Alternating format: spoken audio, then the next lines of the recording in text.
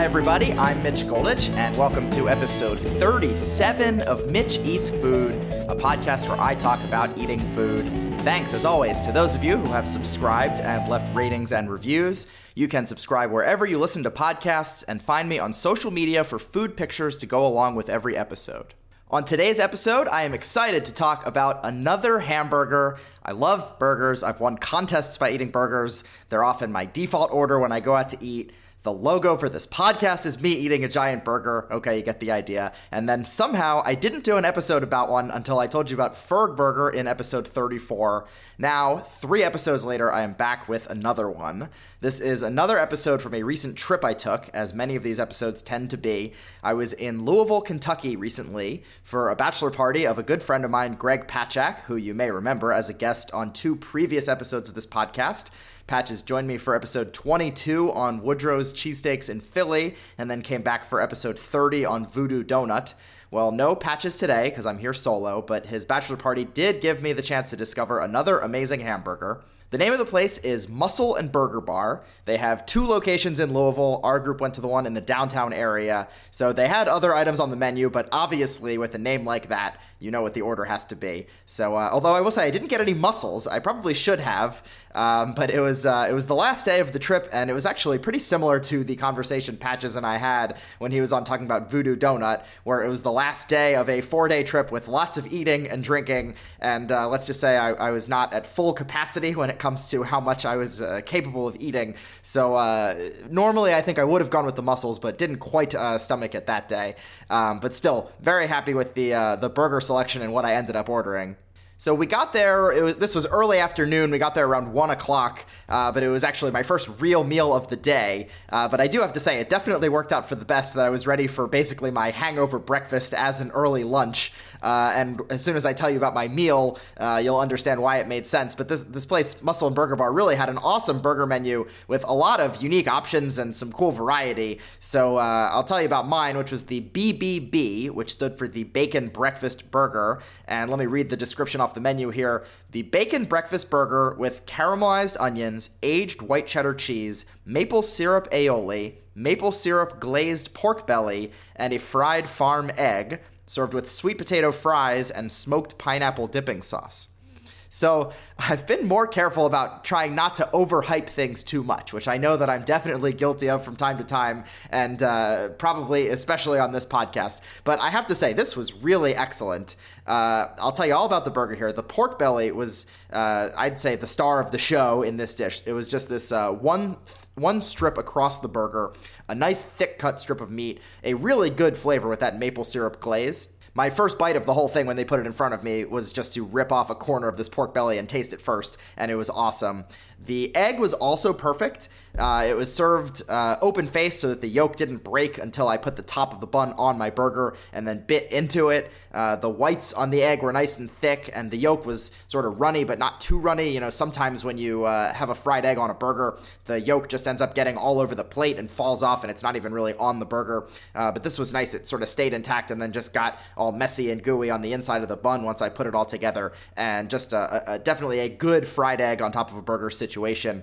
The cheese was tasty. That was the layer right on top of the burger, and it just melted and dripped down. You'll see in the picture when I put it on Twitter and Instagram, the cheese just surrounds this burger, which the burger itself was good too. I ordered it medium, and it just came the right perfect color and temperature, good patty. The caramelized onions were good. Really, I mean, I'm saying everything. I'm listing all the ingredients that were on it. Everything was good. But the caramelized onions, there weren't too many, which I liked. You know, sometimes I think when I see that as a burger topping, they just kind of glop a ton of them on, and that's like the main thing on the burger, and it becomes the dominant flavor. Here, the onions were really just like an accent to the other flavors. It wasn't too much caramelized onion. They let some of the other good flavors, be the stars. And then the bun was good, and they toasted the inside on both the top and the bottom, which didn't say it on the menu, but was a welcome surprise, and it definitely worked when I had everything together here. Lastly, the sauces. I liked both of them. The maple aioli was a little bit thicker. It was served on the side, so you spread that on the bun yourself. And then the pineapple sauce was thinner and runnier, and that was also really interesting. I only used it on the fries. I ended up dipping the fries in both sauces because they were both good, which is probably all you need to know. Proof they were good if I was dipping sweet potato fries in both of them equally. So what was amazing about this burger, and maybe better than any burger I can remember having in a long time, is just how well all of the flavors worked together.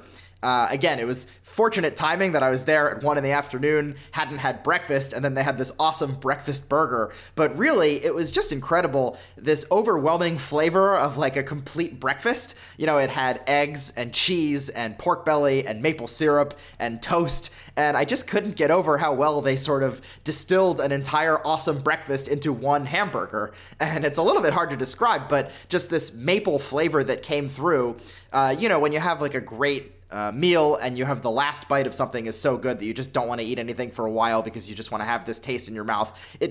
I sat there and I just felt like I had the perfect breakfast all in this one hamburger, and it was just incredible how well the entire burger worked together with, not just the individual flavors, but sort of thematically how they built a real breakfast burger and made it taste like a full breakfast.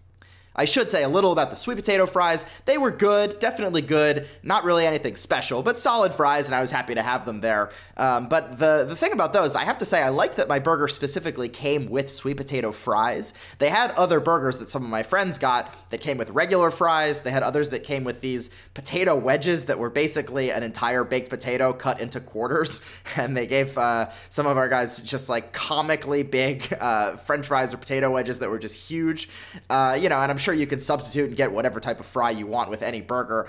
I usually get sweet potato fries, though that wasn't the reason I picked mine, but I just liked it on principle that they had made intentional decisions about which fries pair with each burger. I'm a big fan of intentional decisions in your presentation and your accessories. The smoked pineapple sauce was also just interesting. It was a little unusual, and it went pretty well with the rest of my flavors. Normally, I would dip sweet potato fries in barbecue sauce, but this was a little bit different, and I thought in a good way. And that was my meal. The whole place was great. I would love to go back and try more of these burgers at some point in my life. They had one burger with fried green tomatoes and pimento cheese. They had another with Gruyere, truffle oil, and foie gras.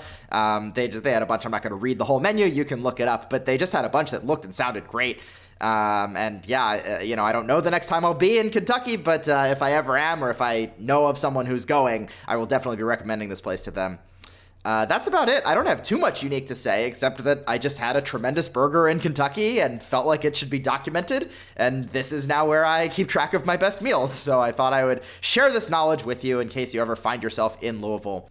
It's also just funny because it comes so soon after episode 34. Ferg Burger is the famous place in Queenstown, New Zealand, which had all kinds of articles on the wall and one from CNN declaring it the best burger in the world. So I was literally just on here talking about the best burgers I've ever had, and then I immediately go out and have another one that goes right to the top of that list. Now, again, I don't know where exactly this ranks in my entire life of eating hamburgers.